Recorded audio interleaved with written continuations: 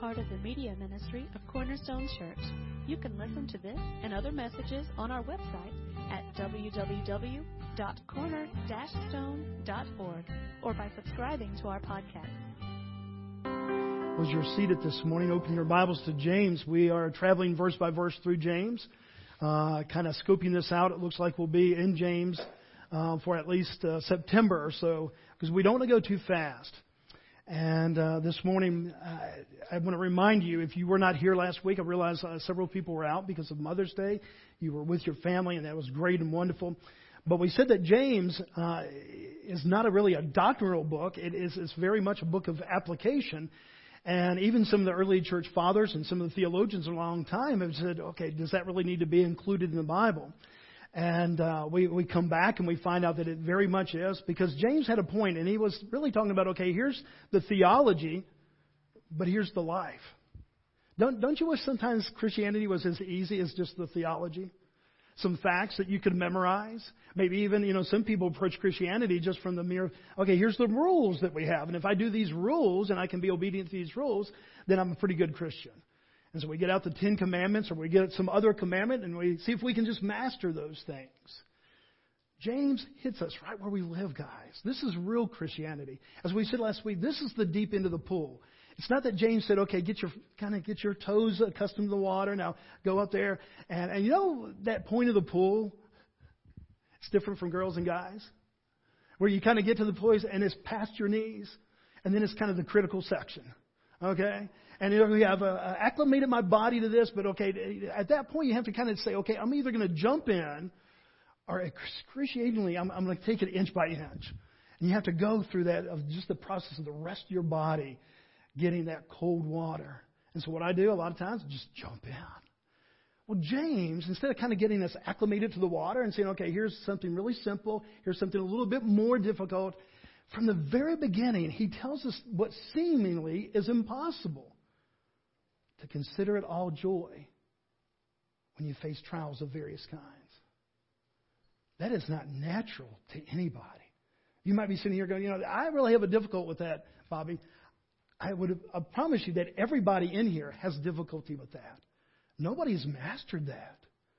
And so this morning we're going to continue on, because last week we were left with this thought that, okay, why can we know and count it all joy? What do we have to know? We have to know that God is sovereign, and we begin to see that the sovereignty of God means that we're never going to come upon a problem that He's not aware of, that He can't see us through, that He does not have an answer for.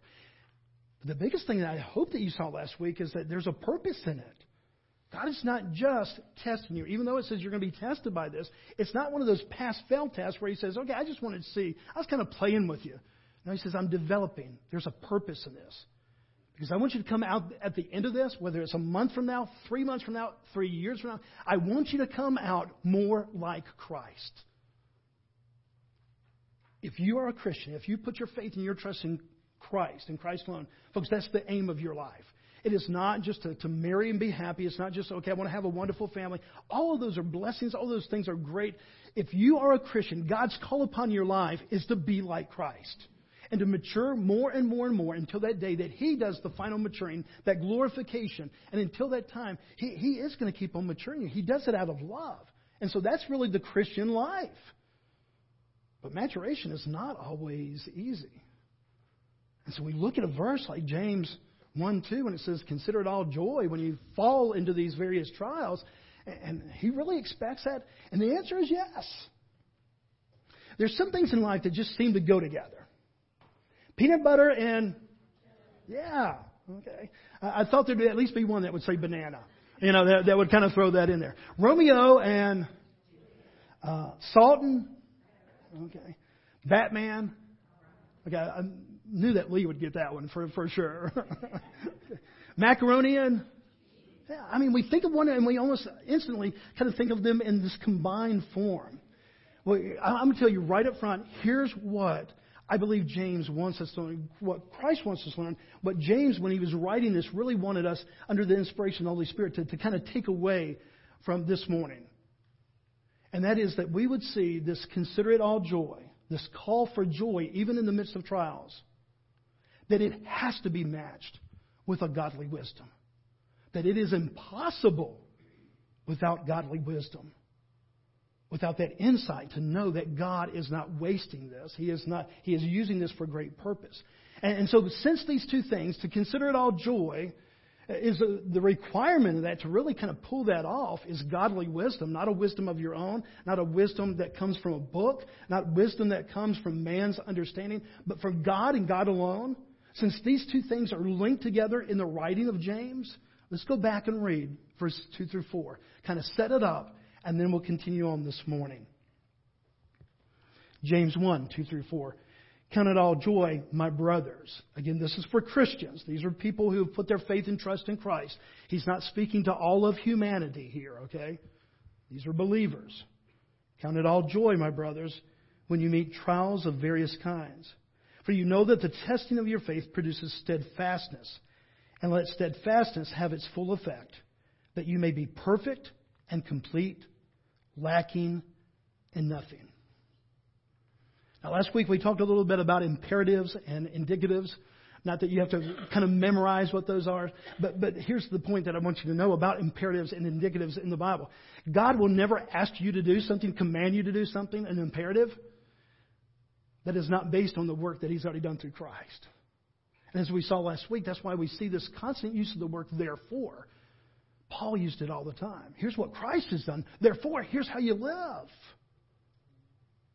And at the basis of this call to consider it all joy is an indicative. It very much is, okay, because God is going to use this. Because what God has already done, what He's already established, you can face these things, the unknown and the known, with a perspective of joy.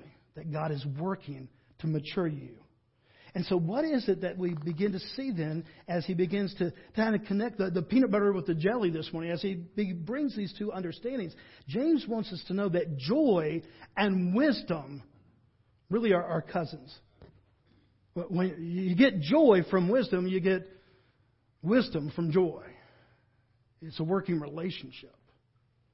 And I could preach James 1 through 5. I've given it out in counsel a lot of times. Hey, go home and read James 1 through 5. 1-5. And ask for wisdom on this matter. But to see the fullness of it, you really have to see it in its entirety. That's the beauty of expository preaching. That's the beauty of starting in James 1:1 and taking months to go through a book. One of the things that's so attracted to me to you as a church is knowing that you had a history of that. That you had people that, okay, we're going to just, we're not going to do it all the time, but we're going to take books of the Bible. We're just going to methodically go through so that we can see the context. See, you and I live in a day of sound bites.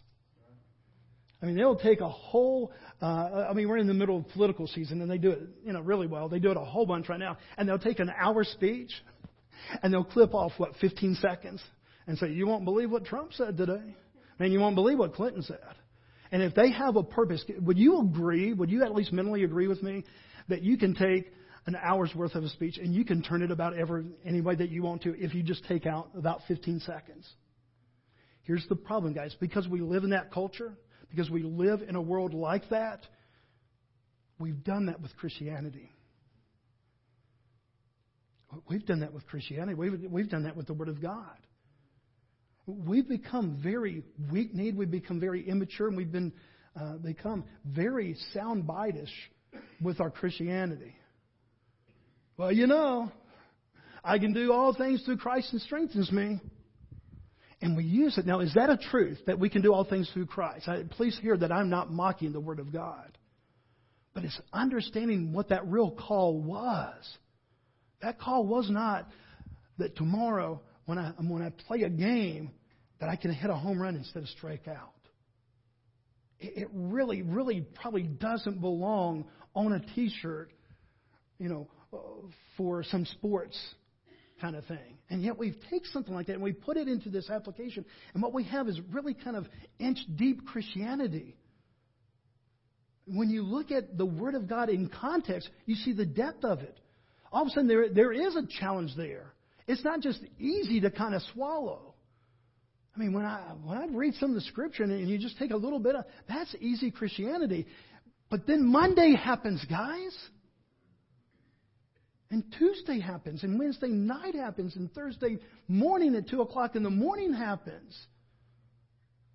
And here's what I promise you guys, that at 2 o'clock Thursday morning when your heart is breaking, you don't need a soundbite. You need the full counsel of the Word of God. And so that's why we study. That's why it's so purposeful to kind of go through books methodically, and we begin to see this as we begin to see what this transition that James makes. Look at James 1:5. He's just told us to have joy, consider it all joy, not happiness, but joy. Why? Because we know something. We know what? We know that God is sovereign, we know that He is purposeful, and we know that He loves us. So built upon that, now look what he says in verse 5. If any of you lacks wisdom, let him ask God, who gives generously to all without reproach, and it will be given to him. Now again, is that a truth all by itself? Yeah. I mean, if you want to put that on your bathroom cabinet this week or the bathroom mirror so that you see it every morning, that's fine. Just to put that one verse up there. You can claim that verse. But I tell you this, when you look at it in context, when you begin to see the whole story of what he's said, what he's saying, and what he's about to say, it just gets better. It doesn't take away from this promise. All of a sudden that promise becomes understandable. And get this, with proper understanding, with the wisdom of God, it actually becomes doable. Because that's probably the biggest challenge of your Christian life and my Christian life, is to go out on Sunday morning with a mental desire and even a heart's desire to follow Christ, and then just hit Monday morning. That's the challenge, folks. You know the longest distance that you will ever trace in your life is about 14 to 15, 16 inches, head to heart. Because there's going to be times in your life that your head says one thing and your heart says another. And your head may actually be right and your heart wrong. There's going to be other times that you know in your heart the right thing to do, and yet your head says, but here's all the repercussions if I don't. What about this? What about that? And so the biggest distance that you will ever have to travel in faith in your life is about 12, 14, 16 inches. And James is saying, here's how you travel that. Here's how you connect heart and head. When one says one thing and the other says the other thing, here's how you live out Monday morning, Tuesday night, Friday afternoon, 2 o'clock in the morning, your heart is breaking. This is how you do Christianity. And he brings it all back to the beauty of Christ. He brings it all back to faith in what has been done in Christ. Look at that truth. If any of you lacks wisdom, let him ask God, who gives generously to all without reproach, and it will be given to him. Again, the truth in that verse all by itself. And yet there's so much there. See, one of the things that when trials come, if we go back to verse 2 and 3, and these various trials, the word that James uses to fall into those trials, we only see that word 2 other times in the New Testament. When the person fell into the thieves, when Paul fell into a shipwreck. In other words, they weren't looking for it. It just came. They kind of fell into it. He says, when you fall into these various trials, you weren't looking for trouble, but you found trouble. And it really felt like trouble found you. He said, when that happens, naturally, this is what goes off in your mind and my mind. 3 questions. We've covered them before. Why me? Why this? Why now? You're not unique in that. Now, maybe you haven't used those exact terms, but have you asked yourself those questions? Usually in chorus together. Not just one in isolation from the other, but usually when trials hit us, these 3 things just come naturally to us. But here's the thing. They come naturally to Christians and non-Christians. This is one way that we're all similar just because we're made in the image of God. We're humans. We have this capacity to think. And so we ask when troubles come, why me? Why this? Why now? And sometimes if we're a little bit religious, we direct those questions where? To God. And we really expect an answer. I mean, if He is a personal God, is He going to explain this? I really think that's the heart of what James is saying in verse 5. He's told us to consider it all joy. Why? Because we know. We know what? God is sovereign. God has purpose. He's working toward maturity in our lives. So He gives us the foundation. But then He comes back and He says, okay, guys, but I know that Monday morning is coming and Tuesday night and Thursday afternoon. So you're going to need some wisdom. Wisdom is not just knowledge. Wisdom is how to apply facts and knowledge to live life. But here he's using this word wisdom in a capacity in connection with this trial. Okay, you need wisdom to kind of understand that God really is using this. Because there's these three questions that are going off in your stomach, in your mind, and in your heart. And then there's the Word of God. So James is writing. He says, okay, wisdom, you need wisdom to embrace this, to kind of get this. God will give you wisdom. He says, okay, let him ask God for wisdom. Wisdom is more than information. It's more than just instruction. It's instruction for understanding. It's kind of like this. Any baseball players, you played baseball at some point in time. And you take a 12-year-old kid, and I think they still play 7 innings. It's the 7th inning, last inning. In a lot of St. Lot games, they don't play the 9 innings, so it's the last inning. Your team is down by 1 run. You got a runner on first, you got a runner on second. And then the coach, you look up there, and he's giving you the bunt signal.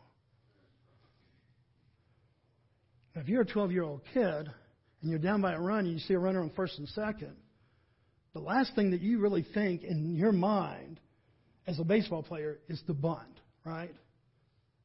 Can we go to that next slide? That's what I was always thinking. Swing away. A home run wins this game. A good double or triple wins this game. And yet you look down, the coach is telling you to bunt, and you're going, bunt? Makes no sense whatsoever. Now, here's what the coach is thinking. The coach is not just thinking about you bunting the ball and making it out. He's thinking about moving those runners over to second and third so that the next guy perhaps can get that single then and score 2 runs and win the game. He's got a plan. He's got something in mind. But it's really hard when in your mind you're thinking a home run wins this. Or, if you've played baseball, bunting is pretty scary. Go back to that other picture if you can. Now, here you're away from the ball. Here you're in front of the ball. You're waiting for the ball to come right at you, and you miss it with the bat, and it's, for the most part, it's going to come off your shoulder or come off your body at some point in time. Bunting is really difficult. It goes against what the mental mind says. The mental mind says, get a hit and win the game and be the hero. James is telling us here that a lot of things that look like an out have the greater purpose because the coach knows what else is in the lineup, who else is coming up in the lineup. He's got a plan, and he knows that the object of the game is to win the game. And so, a single or double would be great, but what about a double play to end the game? So he's going to move those runners over there so that there's not a forced out. Coaches get paid a lot of money to think that. 12-year-olds don't get a lot of money to think that. 12-year-olds do exactly what 12-year-olds are supposed to do. I'm going to let this ball sail, and I'm going to be the hero. And spiritually, I think we sometimes get caught up being 12-year-olds. That the only way that we see out of the trial is for God to take the trial away. The only victory that we can imagine is that somehow God just erases, takes the trial. He works it all out. Everything begins to just feel good again. We kind of get happy. And there's so many times that we can just look biblically where He did not take the trial away. What He did is mature the person through the trial. And that was always so encouraging in vacation Bible school, in Sunday school, when it was somebody else. When it was Samson. Or David, or this person, or that person. It's like, yes, they're kind of my hero. They made it through the tough times, and look at them now. It's not so much fun when it's you. When God allows trial in your life with the same purpose for maturity in Christ-likeness. That if we're going to have Romans 8:28, that we've got to understand it's based on Romans 8:29 so that you can be conformed more and more into the image of Christ. And yet there are so many parts of me that are not like Christ that it's a really big work. It's not really comforting, and it's not really all that kind of easy. And so that's when God says, or James under the inspiration of God, and the Holy Spirit says, okay, you can ask for wisdom in this, because you're not just by your own. You're a 12-year-old. You've been asked to bunt, and bunting doesn't seem like the thing to do here. And all of a sudden, that 12-year-old really isn't going to get that understanding without the wisdom of the bigger picture. And that's where we find ourselves with James.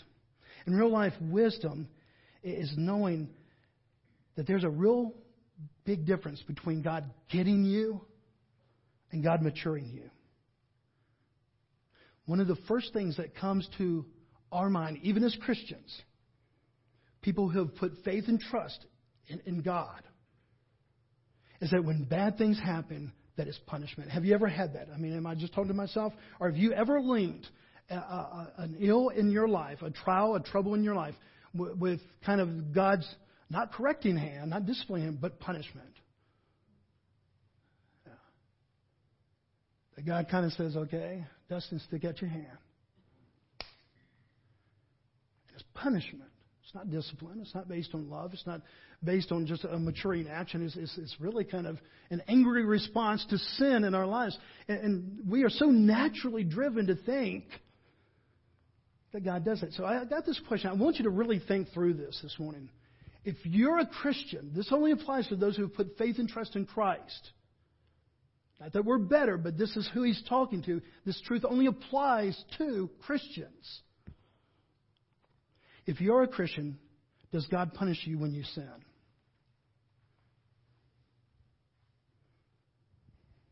I see a couple no's. I see some more no's. Anybody think yes? Okay, we got some people who go, yeah, that could, He does punish us. Well, here's the correct answer, okay? Biblically speaking, not Bobby's version. This is what the Bible says. The answer to that is no. He would be an unjust God to punish somebody twice when it's already been paid. See, that's where Paul's coming. In Romans 8:1, there's now therefore no condemnation for those who are what? In Christ Jesus. He said, okay, you're in Christ Jesus. There is now no condemnation. There is no punishment for you. Why? Because Christ took it all on Himself. Now, that may be a very foreign thought to you this morning, especially when you're encountering trials, because it does seem like, man, I did this, and so God's doing that. Now, here's the difference. Does God discipline? Oh, yeah. Oh, yeah. But punishment and discipline are two entirely different things. But if you don't get anything else out of the sermon this morning, I pray that you get this, that you would know that it would be unjust of God to place all the punishment of my sin on Christ. And Christ goes to the grave, He goes to the cross, then He goes to the grave, and He resurrects from that with victory over sin, death, and the grave. And then to come back and say, okay, but Ricky, I saw what you did this week, so I'm going to punish you for that.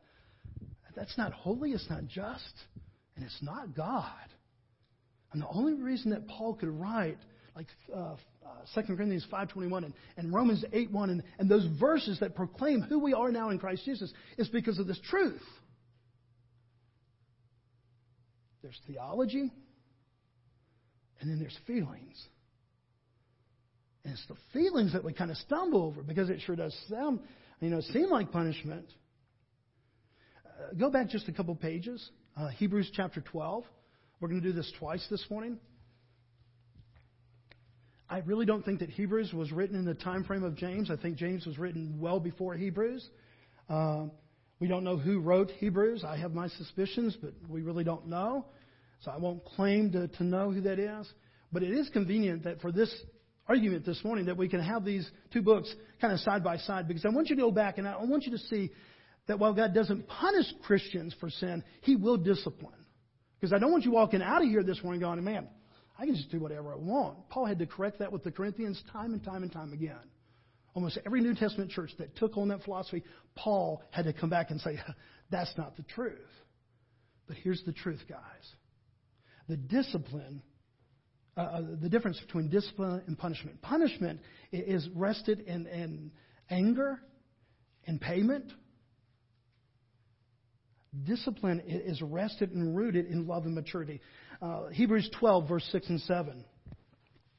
For the Lord disciplines the one He loves, and chastises every son whom he receives. It is for discipline that you have to, what? Say it real loud. Endure. Now, did we see that last week? What did James say that going through trials and to count it all joy, what was it producing in our lives?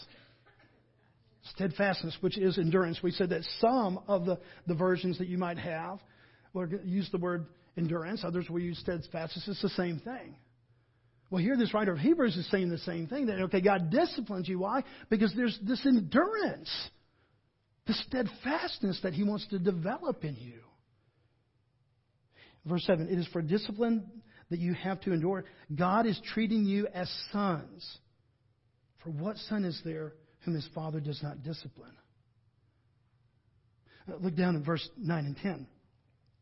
Besides this, we have earthly fathers who disciplined us, and we respected them.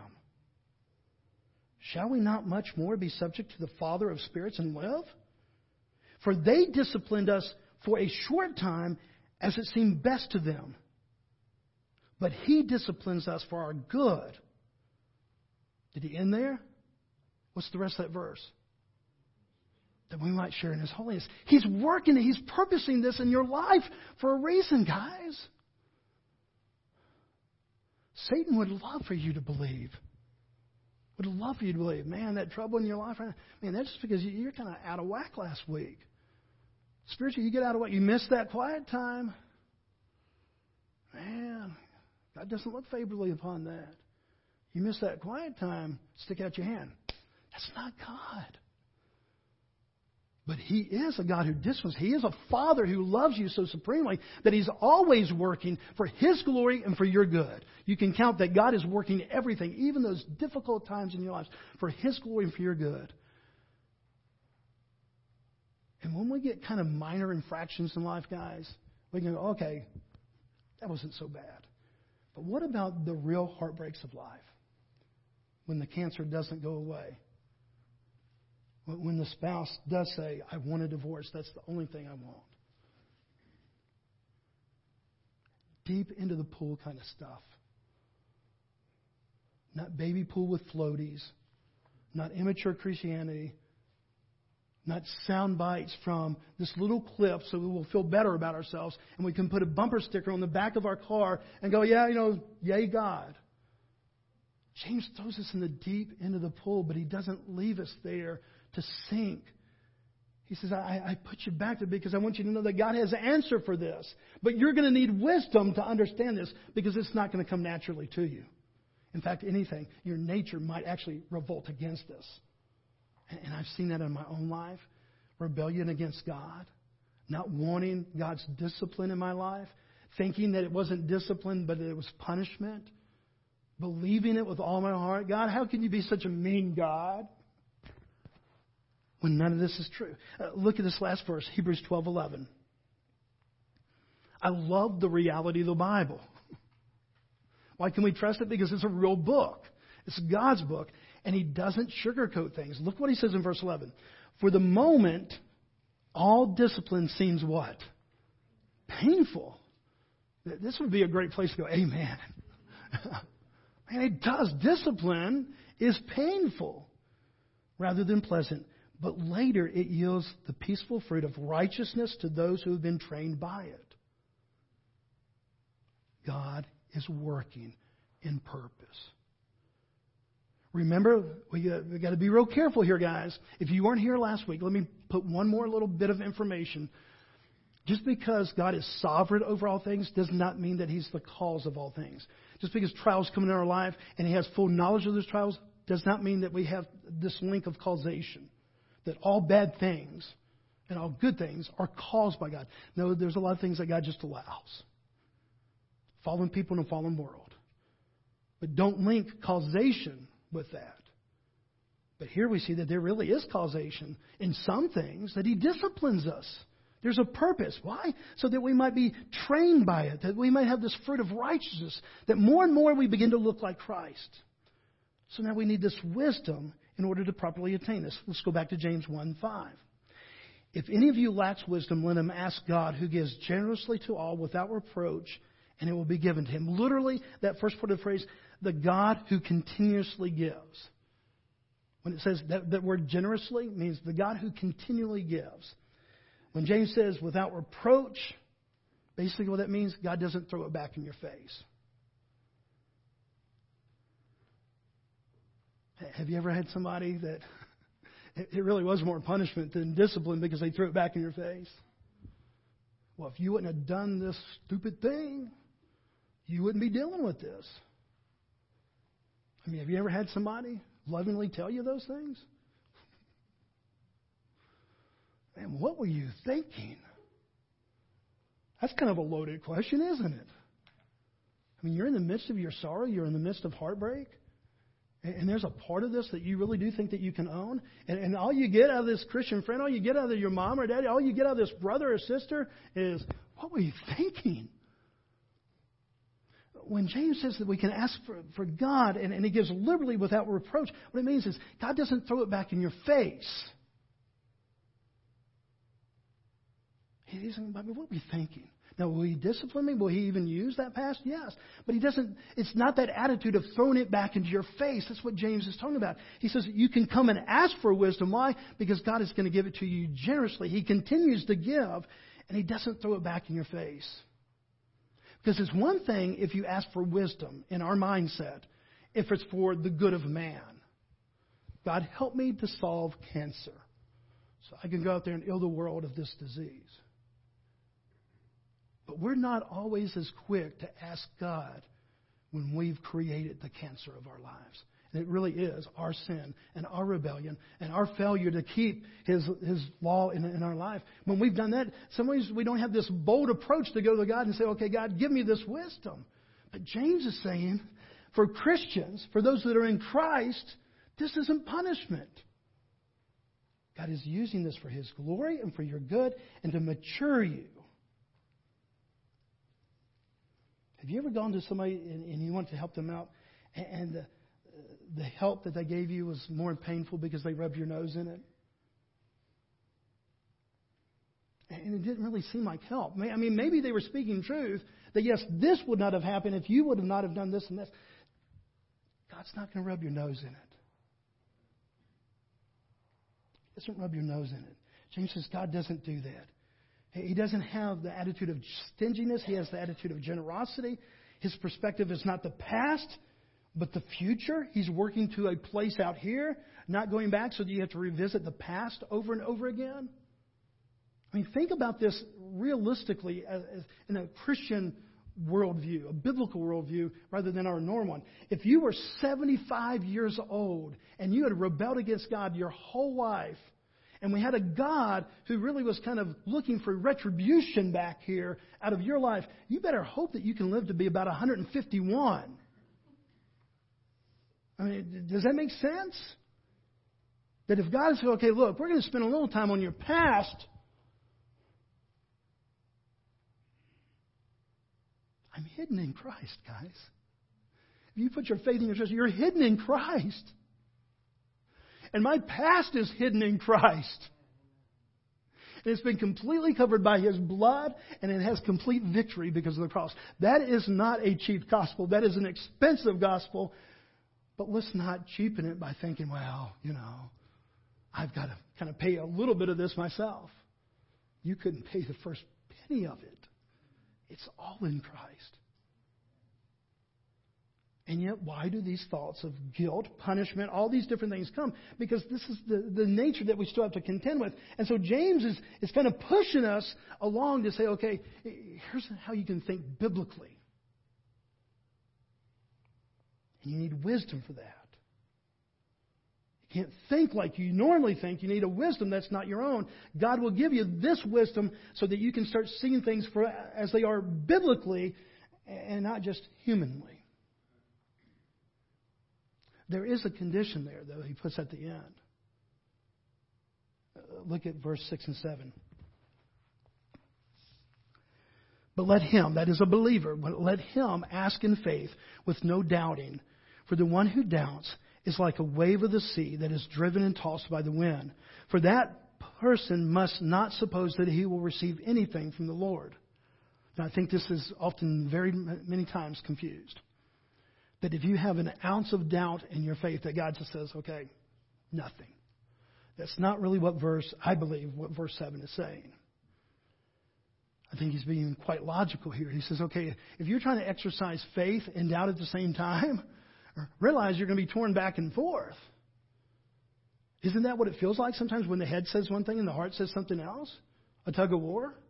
And depending on the wind of that moment, the head is winning. Oh, no, the heart's winning. And you're torn between the two. And he gives a picture there of an angry sea. And the audience that he was talking to would have been familiar with how fast storms can come up there on the Sea of Galilee. I mean, how many times were they just kind of singing along on a beautiful day like this, and then all of a sudden this storm comes out of nowhere? That's the Sea of Galilee, because if you've ever been there, if you've ever seen pictures of it, there's mountains kind of off to the side, and a lot of times these winds will come down those mountains, and it can be just like it is outside right now, and then the next second, just like this picture there. And that's what James is not saying, okay, you're like a wave going back and forth. You know, kind of if you go to the ocean, you just kind of watch the methodical wave going back and forth. It's almost trance-like. Okay, no, he's talking about the winds are blowing, and what wind is going to set you off this week? What wind of trial or trouble is going to send you in a direction where you begin to doubt? I don't believe that he's saying, okay, if you have just a little bit of doubt, man, he crosses you off the list, and you're on the no stocking stuffer list for you get coal for Christmas. And I think he's being very practical and very logical. He said, you're going to fight doubt and faith. But he says, when you ask in faith, ask in believing in the character of God. And so oftentimes, guys, what we ask for is God to remove that trial. And really, that's our prayer. Okay, God, this is how I see victory. If you just remove this, and I promise you, I've prayed that prayer 1,000 times. You have prayed that prayer, and tomorrow I may still pray that prayer. But He wants us to get beyond just seeing that the only victory we can have is if He removes this trouble or trial from our life. That there's sometimes this maturing process that He's allowed to happen in our life because He wants the more Christ-like Bobby at the end of the day, the end of the week, the end of the month, or the end of the life. He says, I love you enough. I care for you enough. I'm a good enough father that I want that for you. So He says you have to have faith, which begs the question, and we're about to end. Faith in what? Faith in God? Not in the most general sense. He's addressing Christians. He's assuming they already have believing faith in God and believing faith in Christ. So it's not just, don't walk out of here this morning and say, well, I kind of believe in God. Again, the Bible says that even the demons believe in God and they shudder. Believe that God will take it away? No. There's no indication in any of this writing that James is saying that our faith is that God's going to eradicate this trouble from our life. What is the faith in? That God has purpose and that He is a good God. And He's working for that purpose. His glory and your good. Christ's likeness in us. That's what we have faith in. Not that there won't be a lot of tears. Not that there won't be some heartbreak. But that when the why me's and the why this and the why now comes, that we would be able to say, okay, God, I need wisdom because this feels so wrong. This feels like it is just more punishment than it is discipline. It feels like my world is falling apart rather than I'm maturing to become more like Christ. I don't have any of the emotions, any of the feelings, or even the logic in my mind that says that this is a good thing so that I can consider it all joy. But yet you have commanded me to consider all joy, not on the basis of it feels good, but that you are at work and that you're a sovereign God and that you have purpose in this. Remember what He said in verse 3, producing steadfastness. Basically, when He's comparing this to waves, He said, you don't have faith that God is doing that, then you really are. There's going to be the winds of your daily life, and you're going to feel like you're here, there, and everywhere. And we've all had those weeks, guys. We've all had those days, and sometimes we've had those months and years. And we really don't seem like we can get firm grounding And part of that problem is that's where we just have to go, okay, God, will you give me wisdom? Will you give me understanding? Not so much just take this from me, not so much just work everything out. Will you give me understanding? Because I see no good in this. And yet you've made a promise that you're always working for Christ-likeness in me. That's where James ends, and he says, okay, he's a double-minded man. Literally, in the Greek, a double-souled man. So you have one soul that says, okay, go God, and another one that says, I'm so afraid. I want to wrestle with this myself. I want to do this myself, because at least I can trust myself. You guys, read from Genesis to Revelation, and one of the conclusions you will come to at the end of that reading is that you can't trust yourself. Fallen people in a fallen world. One last thing, and then we'll end. Go back to the Hebrews, chapter 12. James is not trying to be simplistic here. He's trying to be very, very thorough. Let's finish with this, and then I'm going to pray and close. Hebrews 12, verse 1 and 2. Therefore, since we are surrounded by such a great cloud of witnesses, go back to 11, you see that there's this great Christian witness there. Let us also lay aside every weight and sin which clings so closely, and let us run with what? Endurance. We keep on seeing this. He said, okay, this is what I'm trying to produce in you, this endurance, this ability. He said, the race is set before us. Now look at verse 2. Looking to Jesus, the founder and perfecter of our faith, for the joy that was set before him, endured the cross. One of the most amazing verses in the entire Bible. For the joy set before him. Well, Bobby, I kind of remember Jesus in the Garden of Gethsemane, and he was sweating drops of blood, and he was grieving over this. He was not looking forward to this cross. The writer of Hebrews goes, okay, let me give you the big picture. Yeah, for the moment there, he really is struggling. But for the joy of it,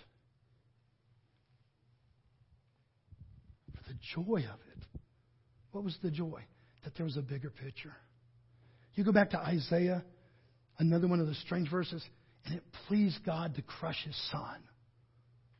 Pleased God to crush Christ? Yeah, when you look at the big context of it, because he was accomplishing something. What he's accomplishing is salvation for you and me, so that we could be a part of his family. That's the joy that was set before Christ. It was not the physical pain. It was not the spiritual pain. It was not all of those things. It was the joy of knowing that his Father had called him to something that was much bigger than the temporary. And that's what the writer of Hebrews wants to know, that we're joining in that. And that's why we can have joy, not in the circumstance, but that God will not waste this moment. And that he will bring it with great purpose to make us more like Christ. Let's pray together this morning. We love you, Father. We thank you. And, Father, these are tough words. Father, this would be one thing to preach this week. And we've had a little setback. But, Father, we gather together this morning and we bring real life problems. Father, there are marriages that have seen difficulty. But there are lives that have seen great difficulty. There have been people that have lost loved ones.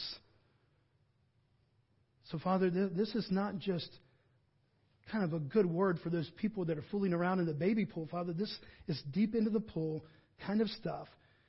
And yet, Father, we see direction. You call us to ask for wisdom.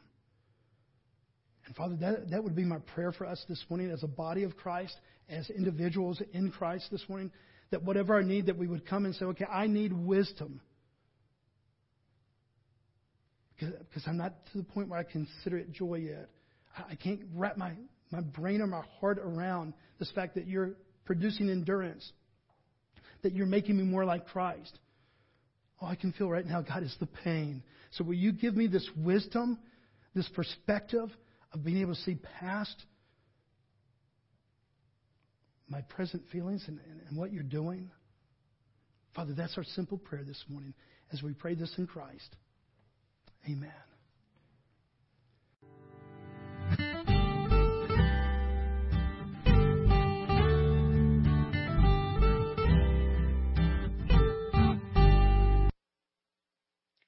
Thank you for listening today. We hope this message was a blessing to you. To learn more about our church or our media ministry, you can visit us online at www.corner-stone.org or find us on Facebook.